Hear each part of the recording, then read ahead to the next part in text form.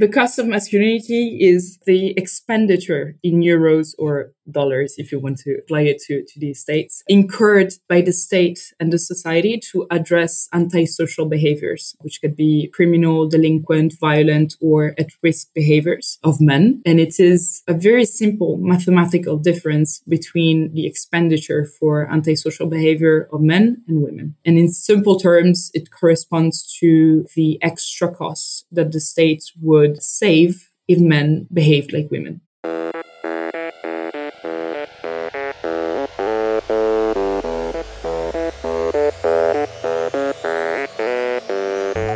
Welcome. I'm your host, Dino Cattaneo, and you're listening to Authentic Leadership for Everyday People, the podcast where we investigate the connection between effective leadership and authenticity. If you're looking for inspiration and tips on how to become a better leader by being your true self, you're in the right place. In the last episode, we talked to Jason Thompson about how he built a successful data and analytics services business using leadership principles based on humanity and empathy. This week, we go down a completely different path. We're not talking about leadership in the strict sense of the term, but our guest has demonstrated plenty of leadership at a very young age. Along with Lucille Pétavin, she's the co-author of Il costo della virilità, which roughly translates to The Cost of Masculinity. This book is the Italian version of the book by the same name that Lucille published in French. Her research takes hard data on violent crimes committed by men versus those committed by women and shows the cost to society of a certain type of masculine values and the way that men are raised and socialized. Ginevra took the same methodology and applied it to Italian data and showed similar conclusions. To give you some context on the quality of the research, the book just won the Premio Nazionale di Divulgazione Scientifica Gianfranco Dosi, which is one of the top awards for non-fiction and science books in Italy. It is endorsed by the Consiglio Nazionale delle Ricerche, which is the most important organization for science and research in Italy. Since at this stage there is no plan to have an English or American version of the book, I asked Ginevra to come on the podcast and share with us the main content of the book, the key findings, and some of the action items that we can take based on their research. You will hear more than enough to be intrigued by this. And if you speak Italian or French, I strongly encourage you to find a copy of the book and read it. Enjoy. Let's start this conversation the way I start every episode. Introduce yourself to my listeners, and you can take as little or as long as you want. Thank you very much, Dino, for having me. It's really an honor. So very briefly, my name is Ginevra. I am an Italian economist, I think they call me. I'm the author of Il costo della virilità, which would translate in English as the cost of manhood or masculinity. And it's an economics book aiming at pointing out the economic consequences of male violence in the Italian society and eventually in all societies. And I live in France. Great. So we're going to get to the book because it's an extraordinary book and fascinating. You are still very young. You graduated from school, a couple of years ago? Yeah, 2 years ago. 2 years ago. This is quite a serious project to undertake. What was the inspiration and, what led you to do the research and how did this all come about? Just an important point, I think, before we start is that I want to clarify that when I talk about masculinity, I mean a concept that is constructed culturally and socially through which boys and men are educated. So the book is not about men themselves, but about the education that is given to men, that the whole society gives to men. And our goal is not to target men as such, but to question masculinity as a social construct. Having said that, so basically, we started because we're two authors with Lucille Pétavin, and we started this research from an observation that is very simple, evident to all, but very little known, which is that men are responsible for the vast majority of violent, criminal, or risky behavior in our societies. And one statistic that convinced me to conduct this research is that the male prison population represents 95% of the total. So in 2 words, our prisons are full of men, whether it's in Italy or France or in every other country in the world. And then when I discovered these figures and the initial research by Lucille Pétavin, she's a French researcher with whom I wrote this book, I wondered how it was possible that I was not aware of it. I suspected that There were major costs behind violence, but not to that extent. And so we asked ourselves, what does violence mean in our society, especially the relationship between men and violence in our society? So when I say that men are responsible for the vast majority of criminal acts, what do I mean? Is that we based the research on the statistics from the Ministry of the Interior, for me from the Italian ministry, and for Lucille on the French ministry, that show that the weighted average of responsibility for about 460 crimes and 2 million defendants in Italy, for example, is 83% of male responsibility. So it's an overrepresentation of responsibility on all type of offenses, and especially the most serious ones like homicide, for example, or child abuse, for example. So I'm going to explain what is the cost severity of masculinity. So before we get to the content of the book, I'm interested in how did you come about that? Was that something that you were doing while you were still in school? What was the trigger? What struck me when your book crossed my path is that it takes an incredible level of maturity to write a book like this. You know, you're in your mid-20s, early 20s? No, mid-20s. Thank you, by the way. It's a level of depth of maturity that is not common. I'm interested in your personal journey to this, and then we'll go deep into the book. For as long as I've been an adult, so since I was, I think, 15 years old, I've always been a feminist. It has been always a subject interesting me a lot. I always read a lot. I took every opportunity to learn more about the subject since I was very young. Thanks, by the way, to my mother, who is also interested in these subjects. And every time I tried to explain feminism or why is parity and equality, why they're important for society and also to businesses, I would always have a very mild response from especially men, because every time we talk about feminism, it's very much about the philosophy behind it, the sociology behind it, and never about numbers. So when I discovered this book, this research published by Lucille in France, it kind of opened my eyes completely. And it was such an innovative way of thinking feminism, and actually a way to talk about feminism about everyone, to everyone. I mean, you talk to their wallet, you talk to their stomach when you talk about public money. And so, yeah, that was the trigger. For example, the day the book was released, I bought it. It arrived the next day, and by the end of the next day, I already finished reading it. And just it's a casual thing, but the next day I was interviewed on an Italian radio about feminism, and I talked about this French book that had been released for 2 days. And then Lucille saw that I talked about her book in the radio. And then we started just talking, and in 4 days, after 4 days, the book was released. We already were working on a new edition, and she gave me the right to use her mythology and write the same book for Italy. And now we're working on other projects since then. But yeah, that was the start of it. Okay, so the original version of the book, she wrote for France, and then you used the same methodology and ran the research in Italy. Yeah. Let's now get into the book. When I interrupted you, in perfect male fashion.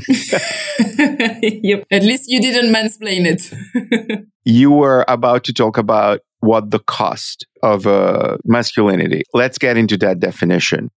The cost of masculinity is basically the expenditure in euros or dollars, if you want to apply it to these states, incurred by the state and the society to address antisocial behaviors, which could be criminal, delinquent, violent, or at-risk behaviors of men. And it is basically just a very simple mathematical difference between the expenditure for antisocial behavior of men and women. And in simple terms, it corresponds to the extra costs that the state would save if men behaved like women.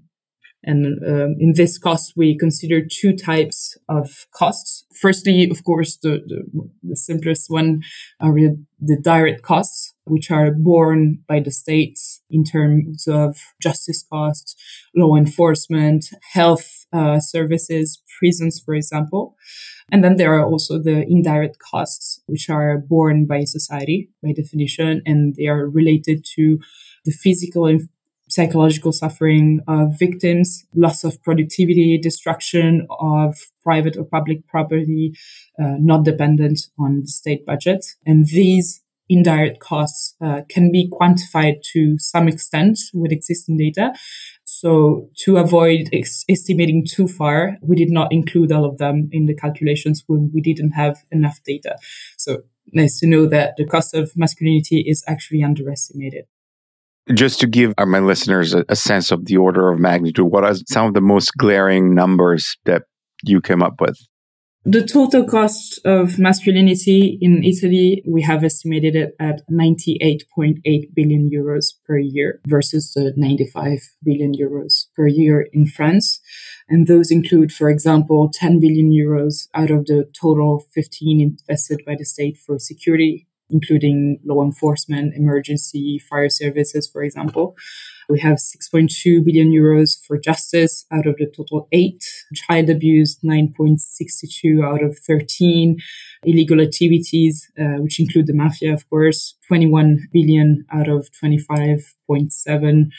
Road accidents, 15.49 billions out of 23 billions. So yeah, it's absolutely colossal cost.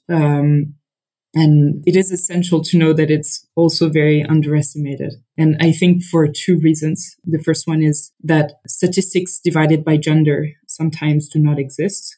So there are costs we couldn't absolutely include in the calculation because we didn't have the raw data. And secondly is that there are a large number of offenses that do not result in legal or criminal proceedings. And so those are not included in the calculation either. Obviously, there is a great debate that's been going on since the dawn of time of nature versus nurture, all this stuff. I assume that your research and your work pointed to some explanation of what is causing the difference between the two. Yeah, absolutely. And actually, it's a very big part of the book. We have written to, debunk the myths around the behavior and the roles of men and women in society. So our book is based on very strong scientific foundations because every single data point we use is issued from either governmental reports or very recognized scientific reports. And to find an answer to the question, why do men behave more violently than women, we have provided several scientific answers. And the sum of it is that the causes of this overrepresentation of men in all the crimes and delinquencies in Italy and in France and probably in the rest of the world as well. Those causes are not physiological. They are not result of a male nature. Men are not inherently violent. And we have demonstrated with science, with a lot of scientific experiments, that there is nothing in men that predetermines them to behave violently. And it's more about the education they receive and the masculine values that lead them to behave more violently than women. And the fact that there are women capable of violence and men that will be pacific for all their life demonstrates that antisocial behaviors are not specific to one gender and they are culturally provided. And in the book, we debunk several myths from the myths around the Paleolithic and the roles of men and women. We debunk the myths of testosterone, for example, that would be this unfortunate hormone that makes men behave more violently than women. We have debunked the myths about the difference in the brains, in the human brains of men and women. And yeah, so basically all the myths we wanted to have to justify those violent and very costly, expensive behaviors from men. Those are just not true. And with several studies, we have demonstrated that there's no fundamental thing behind them. And those three myths that you're referring to are like normally the main point that people bring up against the idea that this behavior is nurtured rather than natured, if you will. Yeah, because it's pretty simple to try to legitimize the behavior of people with some biological factor that would just oblige them to have a certain behavior. And the testosterone is one of the most famous one, the one that always comes back. But it has been demonstrated that there is no biological factor that makes men behave more violently, and there is nothing natural in it. If it's not natural, where is some of the difference coming from? I know you talk about a difference between how women and men are educated. So what are some of the main things that my listeners should know about that? On this issue, the education sciences and sociology provided a lot of answers, and they showed that today we do not educate boys as we educate girls, meaning that we do not transmit the same set of norms and values for living in society. And the central notion at the heart of this difference is the education between boys and girls, which is masculinity. And we define it as a concept that brings together attributes of strength and power, both physical and moral. And it's a concept that is still today a norm to achieve, defining what a true man should be. And it's the norm with which most Western societies, and not only Western societies, educate men with. So once again, proofs come from many scientific experiments that demonstrate that we unconsciously, mostly, transmits these values very early in the boys' lives, and many other things in girls' lives, but this is not the focus of our discussion today. And it's important to say that we educate boys in this normative ideal that defines masculinity most of the time without realizing it, because we ourselves have been educated through these patterns and transmit these sometimes, mostly unconsciously. For example, we have cited a lot of very early studies in the life of boys and girls. For example, there is a breastfeeding study shows that women tend to give more rhythm to a female baby than to a male baby since the first hours of their life, and they just let the male baby have more their rhythm. They let them decide when to eat, how to eat, from which breast they could eat. And this study just shows the level of unconsciousness of this education. I mean, at that age, you cannot even recognize a boy from a girl if there is not a blue or a pink jumper, And then there are many other studies that have shown that when dealing with a male child, we have much more intense physical interactions. When reading a story to a male child, we exaggerate anger much more than when we're reading it to a female. And we tend to verbalize feelings much more with girls, not with men, with boys. And also later in their education, we are more permissive with boys, thinking that, after all, it's boys will be boys. So disruptive behaviors of boys are less sanctioned than those of girls. And boys have more freedom in their movements, are less sensitive to dangers. And in a way, parents, relatives, basically everyone around children create a groundwork for future deviant behaviors for men, sometimes without realizing it or by minimizing the facts and saying that, after all, boys will be boys. And then tons of other scientific proofs that show that violence manifests very quickly in boys' games, in the boys' behaviors, and the construction of the male identity becomes extremely evident since their first years of their life and comes to a peak in their adolescence. because their male identity has to be built in the eyes of the peers.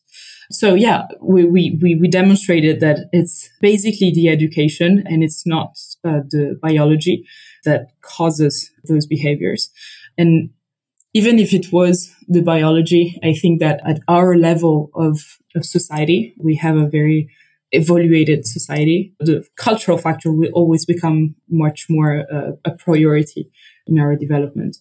And one last point that I would like to address is that about boys' education, which is absolutely central, is that their masculinity is constructed in opposition to femininity. So from very early on, boys learn that to make their masculinity exist, femininity must be despised. And the proof of that is that the worst insults one can say to a man is you run like a girl, you cry like a girl, for example. But I feel some of that, luckily, at least among your generation, is changing. There's a more awareness. Just an observation looking, interacting with my kids who are more or less your age. Well, actually, that's what I was about to say is I'm not a parent. So I don't even feel like giving advices to parents since I'm not a parent myself. But I do feel I have smaller brothers and sisters. The youngest one is 15. And I do feel they're more aware of that and they're more aware of the education they have been given, the different education they have been given, whether they're a girl or a boy. And I think a very big role was played by social networks. And it's surely bad for a lot of other things. But what I can see is that just young boys and girls are more keen to question the education they have been given because they can see what the diversity of the education and also all the consequences it can have from social networks. So yeah, it's a good sign. After all this analysis, obviously there's different interventions at different levels. What are some of the actions that people can take just right now? Actually, solutions are to be found in the data. That's what we believe strongly with this book, is that half of the population, meaning women, which are not a minority, it's essential to remember that. Well, women are not educated through these masculine behaviors and values. And therefore, they statistically exhibit much more altruistic, peaceful behaviors that are completely in line with the rule-based society that we chose to live in. For example, in Italy, they only represent 17% of people involved in legal proceedings after criminal acts, for example. And it's evident that women receive an education that nurtures their empathy, allowing them to better understand their emotions, manage their emotions, and manage and understand other people's emotions. They receive an education that promotes the creation of human capital that is essential to greater social cohesions. And the solution is just right in front of us. We are already applying it to half of the population. So let's educate boys with the same set of values we educate women with. And of course, it doesn't mean to teaching boys to put on nail polish or curl their hair, of course, and by all means that they can do it if they want.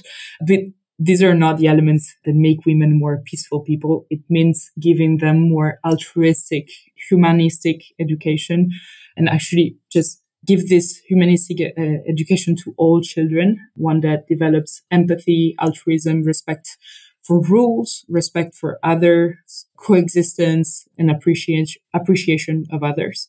And of course, if we did that, we could save about 100 billion euros per year, which is pretty nice, I think, that we could invest in much more promising policies rather than building courts and prisons for men. Thank you. So you recently received a pretty prestigious book award in Italy for the book. Can I ask you to tell my listeners what's the award and what it meant to receive such recognition for this book?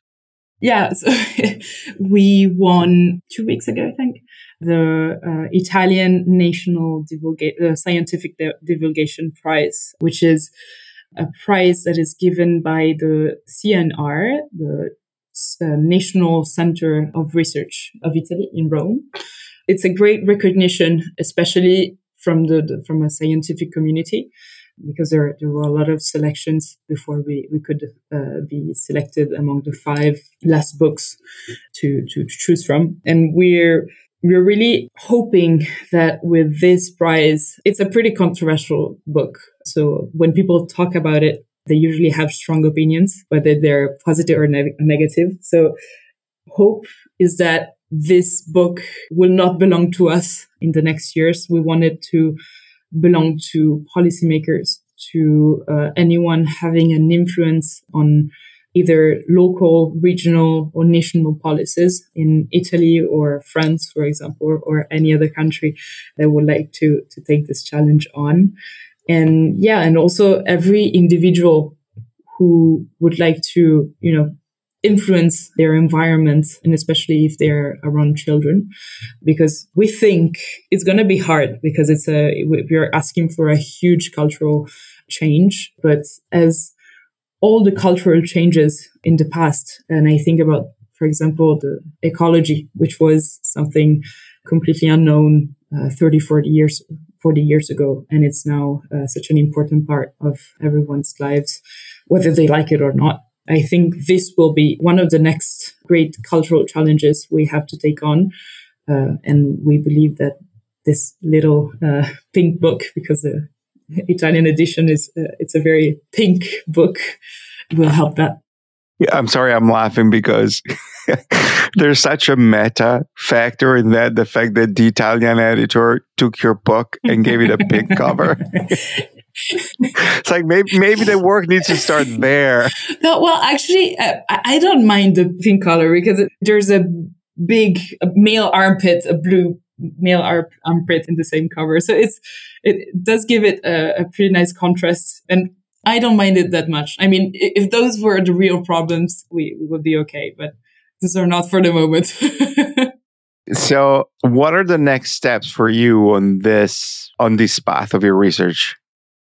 Because I'm talking is we with Lucille, we would like to take it outside of our countries, our respective countries, and maybe start with the European Union. The only barrier we have is the data. The data is pretty difficult to find. It exists. We know it exists, but most of the time it's not given enough importance to be public. So we would like to do the calculation and even try to make it an index, which would be a very much simpler way to calculate it and a way to, measure over time the progress. And yeah, that's the plan. But the only barrier will be data, but I'm pretty sure we will be able to overcome it and maybe take on the United States, which are pretty big challenge on that as well. And yeah. Those are the next steps. Unfortunately, for my listeners, the book is only in Italian, and I guess there's the French edition of the original book. Is there a plan for a translation, maybe in the UK or the US? Since it's based on national data, it's pretty difficult to have it translated. I mean, it wouldn't be that interesting for a British reader to read about Italian numbers. But yeah. Our aim is to do it in English and maybe do a smaller calculations part for each country. But yeah, no, sorry. As of now, the only content in English is this podcast. I'm sorry. No, that's great. I'm very excited to be the English voice of this really important research. If people want to find you or want to learn about the book, where is the best place to find you? LinkedIn, of course, and Instagram. It's just my name all over it. So great. So now we're going to go to what I call the more personal part of the podcast. What is a hobby or a passion that you have outside of your work, and what impact has it had on your work life? Sorry, I'm not that original, but that would be reading. Reading it has always been and will always be my magical escape. And I mean, I read a lot of essays, of course, my work as a feminist economist and also for my corporate work because I have a job besides writing. But actually, I really love romance. A good book can always feel like home for a while. And my measure of a book's quality lies in the degree to which when turning that last page, it feels like you've lost a friend. Right? You can feel it. Yes. And yeah, that's, I mean, romance. And I really like every book from the Prix Goncourt, which is one of the most prestigious literary awards in France. And those books are usually very light and very, very nice to read. The last one, I think it has only been released in France for the moment. Veiller sur elle. It's a fantastic book that effortlessly transported me into this world for a delightful 500 pages. My next question, which is my favorite question, every era has this business expression, jargons, or cliches that are so overused that they lose their meaning. Which is the one that drives you crazy?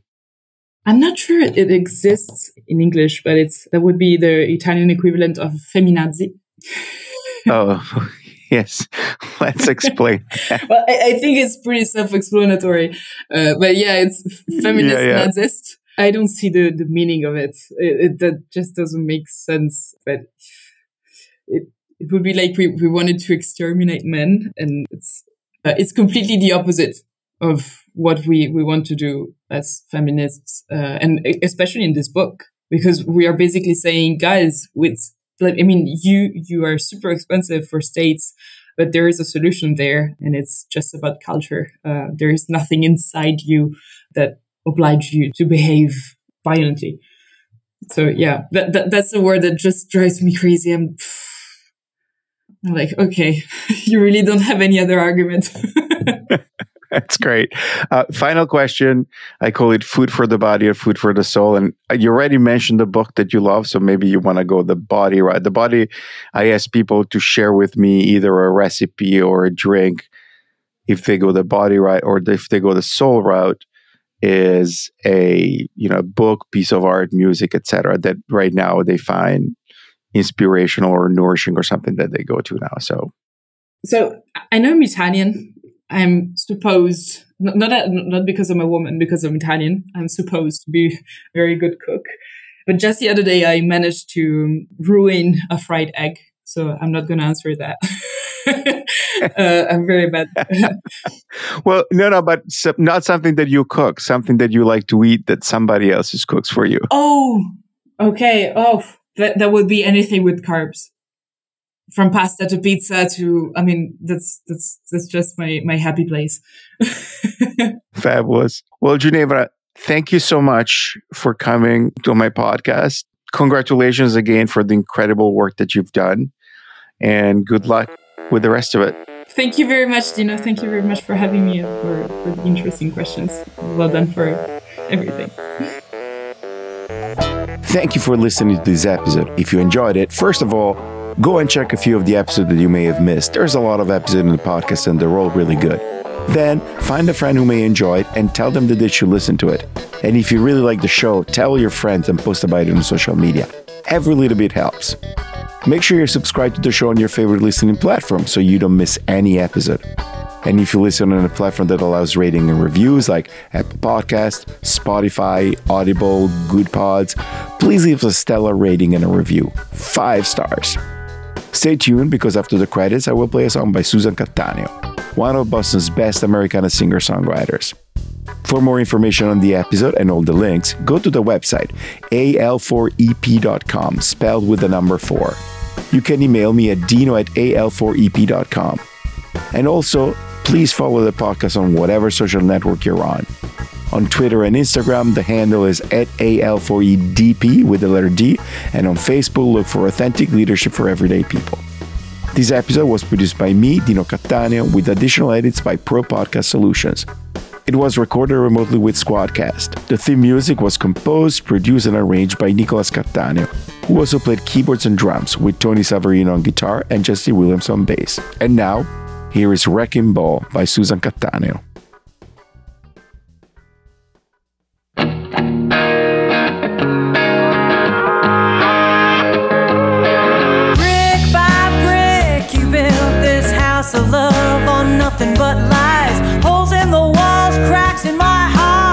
nothing inside.